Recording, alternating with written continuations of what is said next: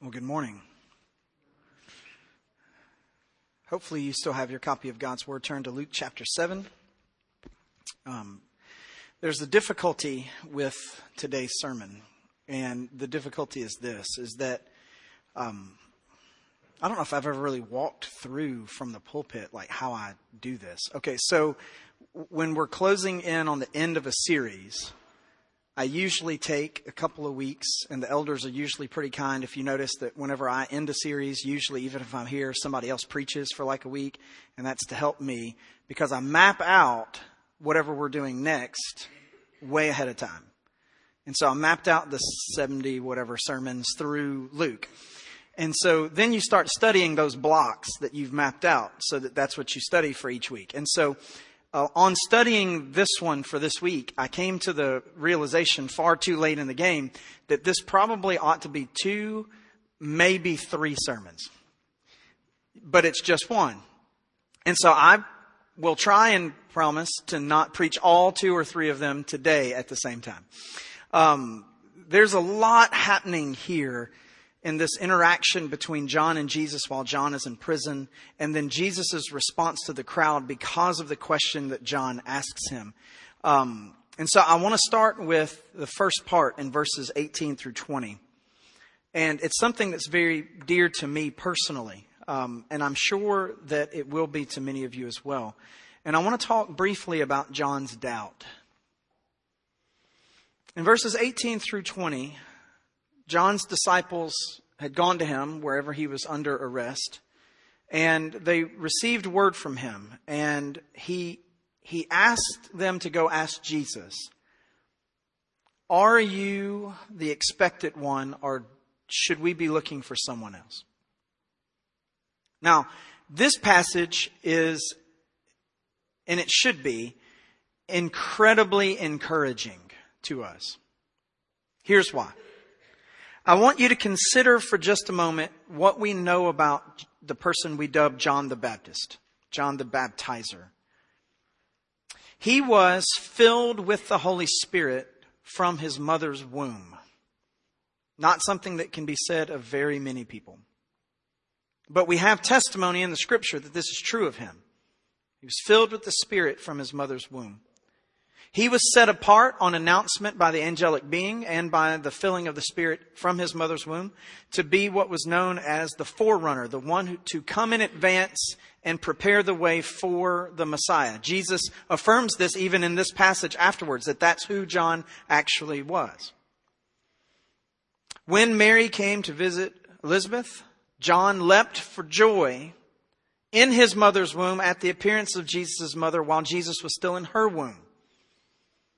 There was a pre-birth acknowledgement of messianic presence. He was the one that God allowed to baptize Jesus to usher in the start of his public ministry. Thus, hearing the voice from heaven and seeing the dove descend down on him, declaring, "This is my beloved Son." Only a few people were able to experience that. John was one of them. John, under the leadership of the Holy Spirit, acknowledged that Jesus was the one to come. He said, "Behold the Lamb of God who takes away the sins of the world. I am unworthy to bend down, to stoop down and untie his sandals." This is John speaking under the inspiration of the Holy Spirit about Jesus in the flesh. And even with all of that, he doubts. He's not sure if Jesus is who he says he is. He doubts. Now, I'm going to say some things that are pretty obvious, but we'll just go ahead and walk through them anyway so that we can all be on the same Captain Obvious page. I was not filled with the Holy Spirit from my mother's womb. Anyone who knew me shortly after I arrived here from my mother's womb will be able to confirm this fact. My mother most of all. I'm certainly not set apart to be the forerunner of the fleshly Messiah. Somebody already did that and happened a couple thousand years ago. I did not get to experience the presence of Jesus while in my mother's womb, nor did I leap for joy at such an occurrence. I did not get to baptize Jesus. I did not get to see him in the flesh. I did not get to declare out loud that he is the Lamb of God come to take away the sins of the world. Nor did I get to hear the voice of God from heaven declare that Jesus was his beloved Son in whom he was well pleased. I didn't get to do any of that stuff. And yet the person who got to do all of that had his doubts about Jesus. There must be room in the Christian experience for doubt and uncertainty. There must be. The great cry of the New Testament, particularly during the ministry of Jesus himself, is, Lord, help my unbelief. Friends, this is a remarkable and incredible thing that we are calling people to believe in. That God has come in the flesh and has taken on himself in fleshly form the sins of his people.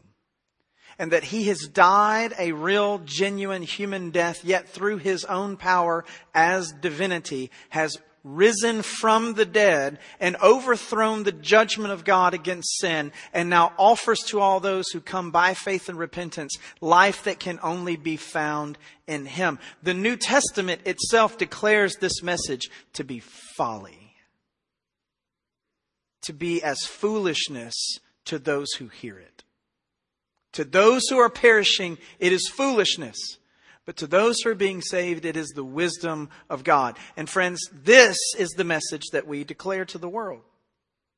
This is the message that we attempt to model our whole lives around. This is the message that we attempt to live life on. This is where we try to find our hope and our joy and our peace. And even the person who should have known it best wasn't too sure. There must be room in the Christian experience for doubt and uncertainty. There has to be. You say, but Philip, the scripture says to not doubt. Yeah, you're right, it does. It also says don't fear. Yeah, it says that too. And it says don't be anxious. You're right. Yes, keep the quotes coming. Yeah, I know that they're there. Don't doubt and don't fear and don't be anxious. And do you know why it says that so many times over and over and over again? Because we are going to doubt and fear and be anxious. Friend, it doesn't make you less than when you doubt. It doesn't make you less than when you fear. It doesn't make you less than when you're anxious. It makes you human, and there's a remedy for it. And it's Jesus Christ and the Word of God. I want you to consider the company that you will be in if you doubt. We can start with Moses. God himself comes to Moses in the form of a burning bush that will not be burned up. And he speaks to him and he says, I've seen the pain of my people, and I'm going to send you back to the land of Egypt from which you fled, which he fled as a fugitive for murder, by the way. And I want to send you back to that place among the slaves that you didn't have to grow up with because you were able to grow up in Pharaoh's house. Now a fugitive from justice for murdering a man. And I want you to go back there, and I want you to go into the presence of the Pharaoh himself and tell him to let my people go. And Moses essentially says, I don't know about this. And then once all of the things happen, can you imagine the things that Moses saw with his own eyes? The 10 plagues and the parting of the Red Sea. And then they get out into the wilderness, and these people are in rebellion against God, and they're murmuring and they're complaining and they're making false idols. And basically Moses throws his hands up to heaven and says, God, why in the world did you have me lead these people out here? Just to die? His life was marked by uncertainty and doubt. We could talk about Job. There's a lot of uncertainty and doubt in Job, a lot. We could talk about Abraham. Can a man my age really? Not to mention his wife Sarah. We could talk about David. How many Psalms did David write? Lord God, will you not judge the wicked? Will the wicked continue to be able to live and the righteous be the ones who fall by the wayside? And he saw the injustice of the world and he had doubt. He had uncertainty. Now, of course, most of those Psalms end with him turning an about face and going 180 and saying, but I'll trust you. We could talk about Gideon. We can walk through so many people in the Scripture. The quote-unquote superheroes of the faith. And do you know what they're marked by that we rarely talk about publicly from the pulpit? Doubt and fear and uncertainty. We'd be in really, really good company. I would actually contend, and sometimes it gets me into trouble, and that's fine. I'd be delighted to have lunch with you this week to talk about it. The Lord Jesus Christ himself in human form, having laid aside his divine privilege, in the Garden of Gethsemane, alone with his disciples asleep, said, Lord, if there is another way, let this cup pass from me. In other words, you know, the real conversation going on there between the second and the first person of the Trinity. Are you sure we have to do it like this? Say, Philip, it's sinful to doubt. No, it's not. No, it's not. It's sinful to be succumbed to doubt, to be overwhelmed with doubt, to give in to doubt and fear as it becomes your idol. But friend, I tell you the truth. When you face this life and you face it through the lens of the Lord Jesus Christ, you are going to face it with an uncertainty as to what is going to come. We are constantly standing on the precipice of a platform that seems empty with nowhere to stand and nowhere to step. God beckoning us to move forward. And by faith, which faith is what? A certainty of things not seen. By faith, we look and we see the chasm and we see the empty space beneath our feet and we hear the voice of God saying, I need you to keep walking. And we go, okay. And we step. Where's the sin? The sin is not being uncertain that there's nothing to stand on. The sin is standing on the edge of the cliff where you know God has told you step forward and you go, yeah, I don't think I'm going to do that. I think I'm going to figure out a better way to do this than the one you've just told me. That's where the sin comes in. Friends, there's plenty of times in our life where God calls us to just step forward in faith, unsure about what's going to happen, but to just trust in the sovereign providence and the goodness and the kindness of God. He hasn't laid out for us everything and what it's all going to look like and how it's all going to turn out. Friends, there has to be room for a theology of doubt in the Christian experience. There has to be room for uncertainty. There has to be room for us having a hard time processing the things of God. And friends, I would contend with you this morning that one of the greatest downfalls of evangelicalism in the Western church, in the United States of America in particular, hasn't been socio-political rise of immorality. That's always been. Look, in every culture, you'll see it. It's not the advancement of other religious ideologies. Other religious ideologies have always been there. There's always been competing worldviews to Christianity. Always. I would say that it's not even the advancement of false teaching. We have in the book of Acts and in the letters of Paul combating false teaching immediately after the ascension of Jesus Christ. It's always been there. But do you know what has changed in the past 80 to 100 years? That if you look deeply into the past and you study closely the great Christian people who have gone before us, do you know what has changed? There has become an arrogance in American evangelicalism of absolute certainty about all things divine with no room for doubt. And that those great dark nights of the soul where people really wrestled through, is God great and is God good and will He come through and is He kind? And the deep moving pain in the heart of not being sure about the faith that you are standing on and pleading and begging humbly with God to help our unbelief has almost vanished in modern evangelicalism. And I'm sorry, friends, but when someone comes into the faith and mature and brand new, a newborn babe, they need to be able to pull themselves up metaphorically onto the edge of the table on those uncertain legs of theirs that they're trying to grow on. And they need to be able to look around and go, I'm not real sure if I should let go and try to walk or not. And they should be surrounded by a community of people who will meet them graciously where they are with all the compassion that they can muster and tell them it's really okay that you're wobbling and about to fall over. We will stay here and love you and walk alongside of you until you can make your way through these same doubts, because we walk through these same doubts at some point in our life too. What we don't need is a community of people going, well, you less than! How dare you doubt the great glorious God?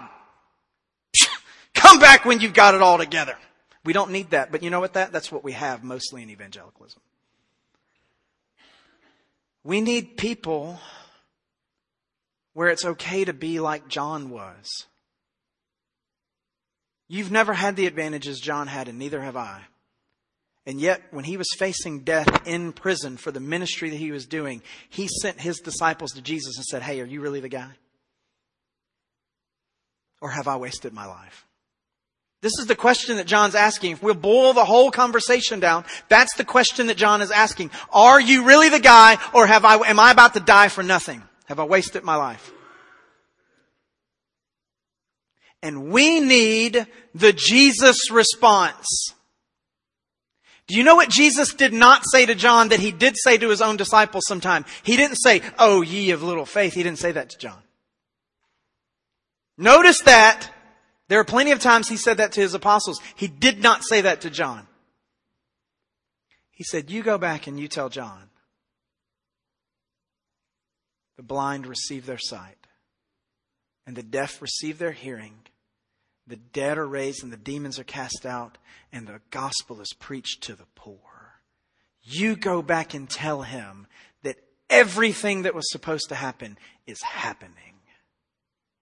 You go and encourage him in his faith. We need that in evangelicalism. We need that in our local churches. We need the people who've come out of paganism and atheism and Islam and homosexuality and transgenderism and broken homes and all of the caving in that is the effects of sin in our world. And we need them when they come to Christ and they are converted and they come into our churches and they don't know which way is up and which way is down and which way is left and which way is right. And they need to be taught and they need to be educated and they need to gain understanding and they need people to love them and walk alongside them. They need people to look at them and say, you know what? I've had doubts too. Let me help you walk through this. It's okay to not be sure. And friends, if I, as a natural skeptic and borderline cynic, were to expose to you the conversations that I've had with those closest to me over the years about the things that I've been skeptical of and the things that I have doubted about my faith, you would marvel that I can still stand up and be a preacher and preach the Word of God each week. Because there's just a lot of things in my life that I've just not been sure about. There have literally been weeks, I've been doing this for almost 20 years now. There have literally been weeks in my life where I've been studying a passage of Scripture and I say, I actually have to teach this to people this week and I'm not sure I believe it or not. And yet it's what's next. And I have to stand up and say, thus says the Lord. And I hope he tells to me, thus says the Lord to me, before I have to say, thus says the Lord to them. I hope we get it all straight before I actually have to say it. We need room for doubting in the Christian faith. We need compassion towards those who struggle. We need a theology of doubt. All right, I will stop preaching that sermon now that I'm 20 minutes in and move on to the other two sermons that we needed to get to. And so Jesus' response to this doubt that John has is that he affirms his own ministry and the work that John did. Jesus was demonstrating power over the physical and spiritual world. He announces these prophecies, mostly taken from Isaiah, are being fulfilled, as I mentioned a second ago. He says, go back and tell John, sight's given to the blind, the lame walk, the lepers are cleansed, the deaf hear, the dead are raised, the poor have the gospel preached to them. Go back and tell John that all of the prophetic word of God is being fulfilled in the ministry that I am doing right now publicly, so that you will know that I am the one. And when those guys leave, and it's just the crowd left. And there's two different groups of people in the crowd. There's the religious leaders who had denied the work of John and did not receive his baptism. And then there's the people at large who had received the word that John was preaching and had come and received baptism from him. And these people are in the crowd. And he turns to the crowd and he says, who did you come to see? Referencing John when John was doing his public ministry. He said, who did you come to see?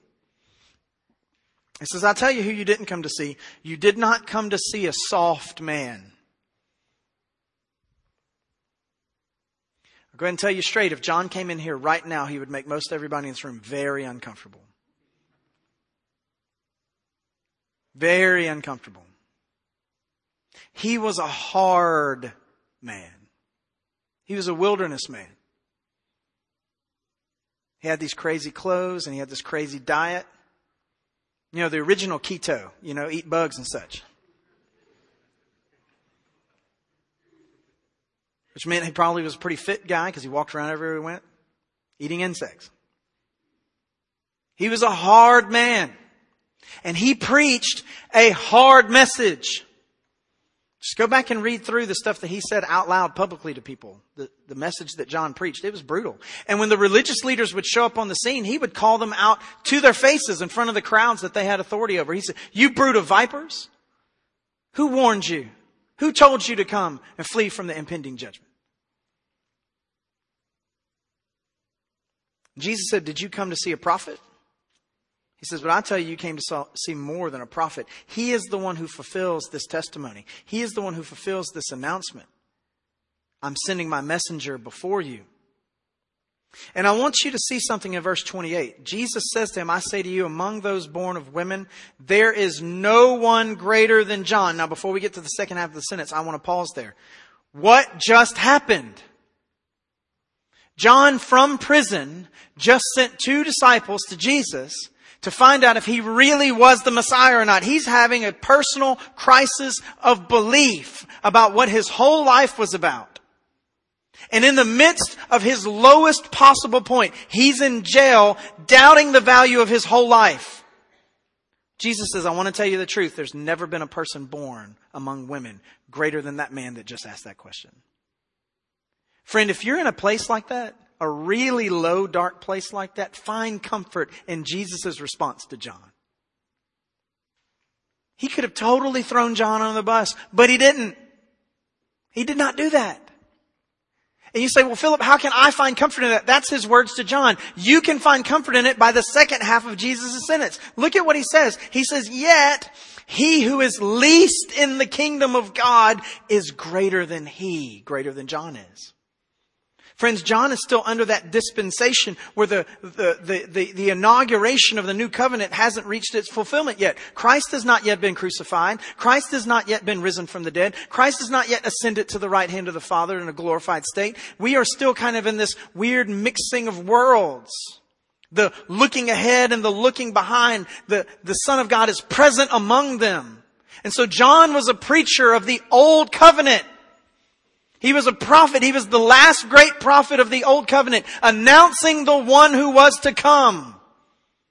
He's the forerunner. He's clearing out the last couple of stones that are in the way and the pathway for the Messiah to be ushered into the world and the inauguration of the kingdom to take place. And he says, I tell you the truth. Anybody who is an actual citizen of the kingdom of God in the new covenant, who's drinking the new wine from the new wineskins, going back to those parables that Jesus was talking about. Anyone who's eating this bread from heaven. Anyone who's entered through the gate. Anyone who's a sheep following the shepherd. Anyone who's a vine who's attached to the branches. Anyone who's been woven in. These people, even if they find themselves least of all in this kingdom, they're greater than John is. Friends, I find that remarkably encouraging. That my position in Jesus Christ has me viewed as greater than the prophet John the Baptist. Not because of anything I've done or anything I've accomplished or anything that I've been striving to do, but simply because the Father, in His grace and for His glory, through the Spirit, has placed me in the Son. And I am now deemed even greater than the greatest prophet that Jesus said was ever born, John the Baptist. Simply because I am part of the new covenant kingdom. That's incredible.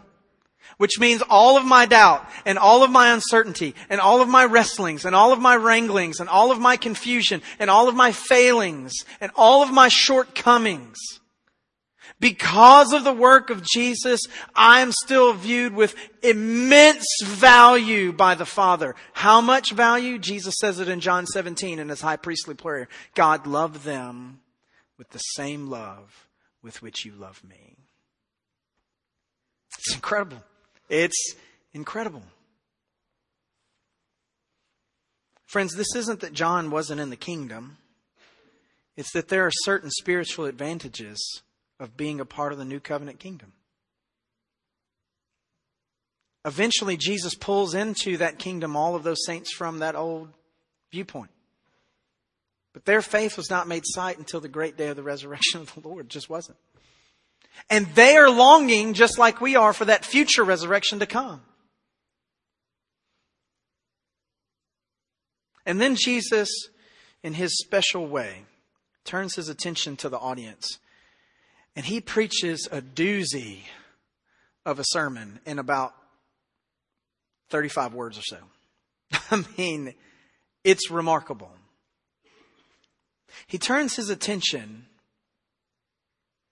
And notice the in-between commentary that Luke gives in verse 29. He says, when the people and the tax collectors heard this, they acknowledged God's justice because they'd been baptized with the baptism of John. But the Pharisees and the lawyers rejected God's purposes for themselves because they had not been baptized by John. One embraced the announcement of the kingdom. The other did not embrace the announcement of the kingdom. One had come to the Lord in repentance. The other did not come to the Lord in repentance.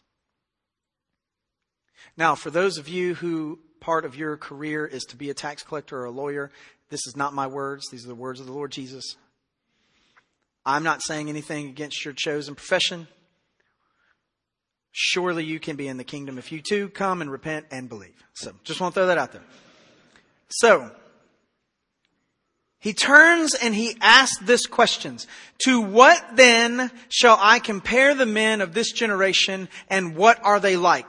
And then He gives this parable.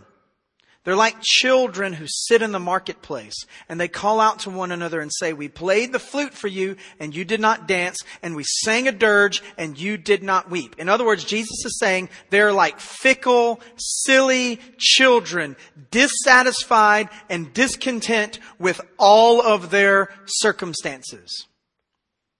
So what do you mean by that? Where do you see that? He gives the explanation. He says, for John the Baptist has come eating no bread and drinking no wine, and you say he has a demon. Hey, this guy who came fasting, this guy who came with all these restrictions on himself, he had a Nazirite vow. He didn't even touch the grapes themselves, nor drink of their fruit, nor drink of the wine that came from them. He restricted his life. He was very ascetic. He was very righteous in his moral doings. And when he came to you and he preached the kingdom of God with the utmost outward form of morality that he could have, having taken the Nazirite vow, having had it placed on him since birth before he came out of the womb, and having kept it all of this time, you look at a man like that and you say he has a demon. So his restrictive religious lifestyle, you couldn't find satisfaction in that. You were discontented with that. You were discontented with his expression of the kingdom. And so the Son of Man comes and he's eating and he's drinking. And you say, behold, this gluttonous drunkard, this friend of tax collectors and sinners, How discontent, how dissatisfied can you be with any expression of the kingdom of God that the Lord decides to supply to you? You have this man who's restricted in his actions and you say he's demonic. You have this man who's free in his actions and you say he's a glutton and a drunkard. You cannot be satisfied with anything that God gives you. That's what Jesus is saying to them. And he's using this as an example of these children in the marketplace. We played a flute, a happy song, and you didn't dance. That's Jesus coming, eating and drinking. We played a dirge for you, and you didn't weep. That's the mourning song. That's the song of John the Baptist. We've played the songs of the kingdom for you, but you didn't dance or weep for any of them. What's it going to take for you to be satisfied with the kingdom of God? That's the question that Jesus is asking these people. Friends, this is a powerful thing that Jesus is saying to them. He said, John came and preached repentance and you wouldn't be baptized by him. The Son of Man comes preaching repentance, but in a freer, different way, and you won't embrace his teachings either. This one drinks too much, that one not enough.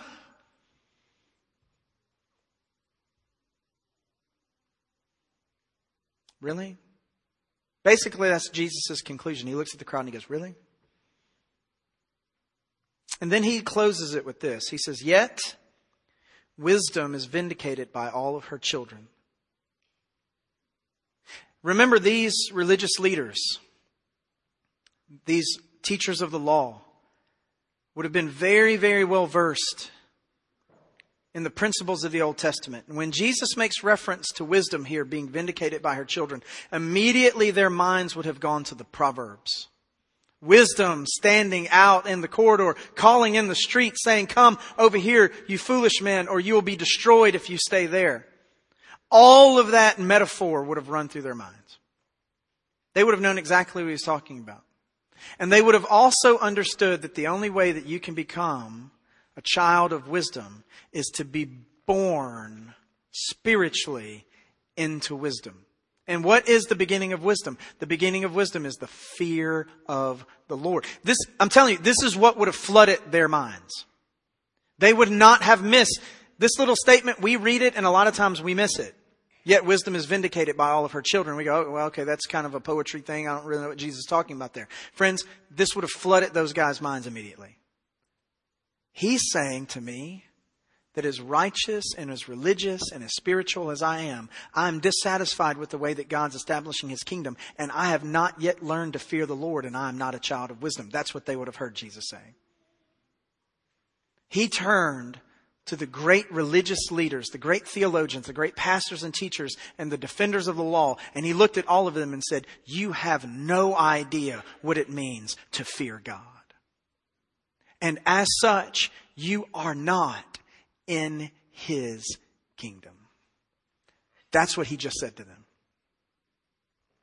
That's what he just said to them.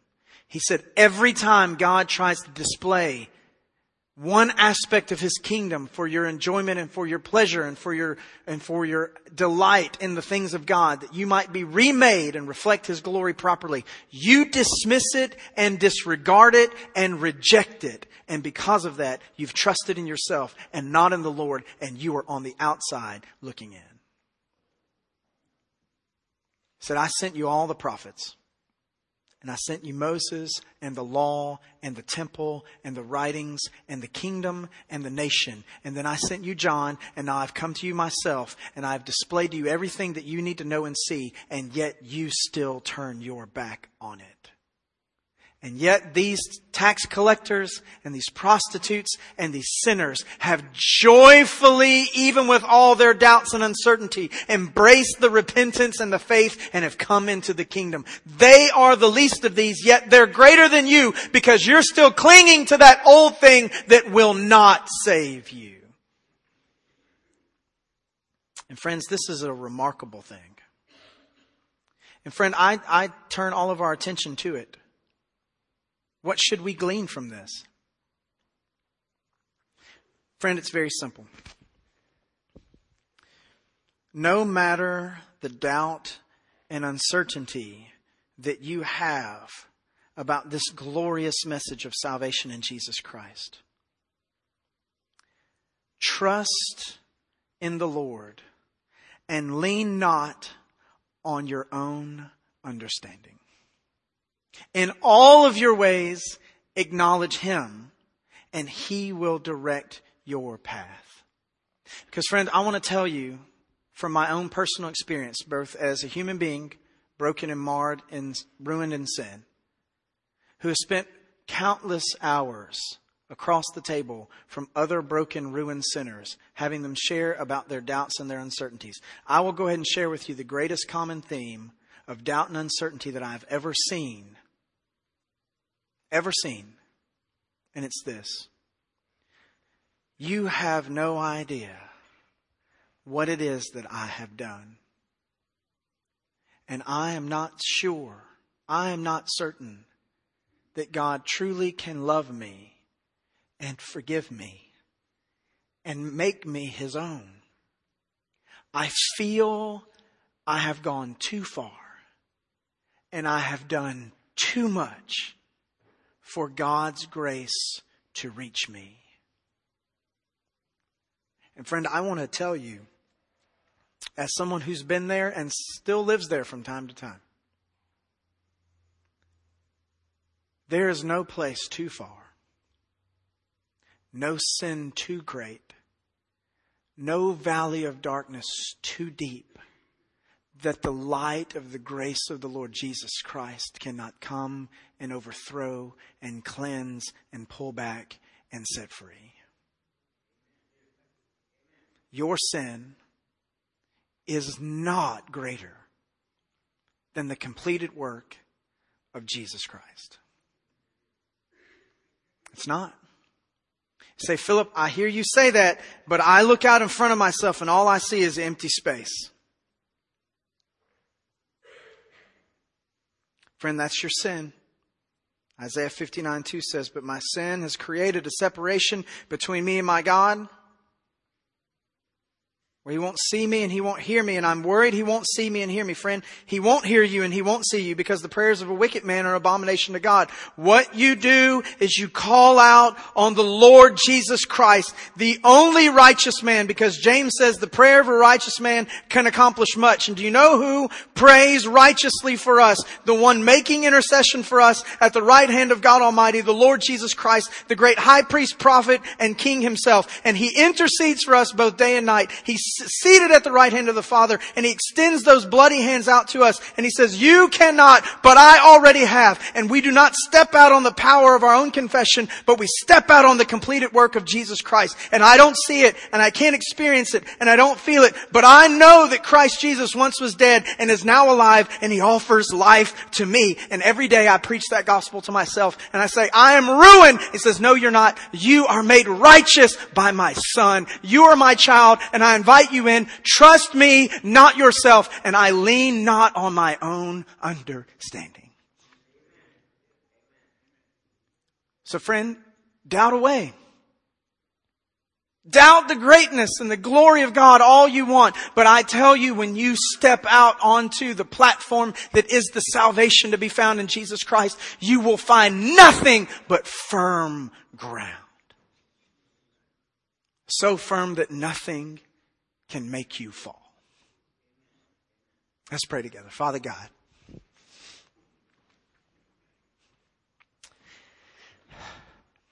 thank you for the doubts that John had.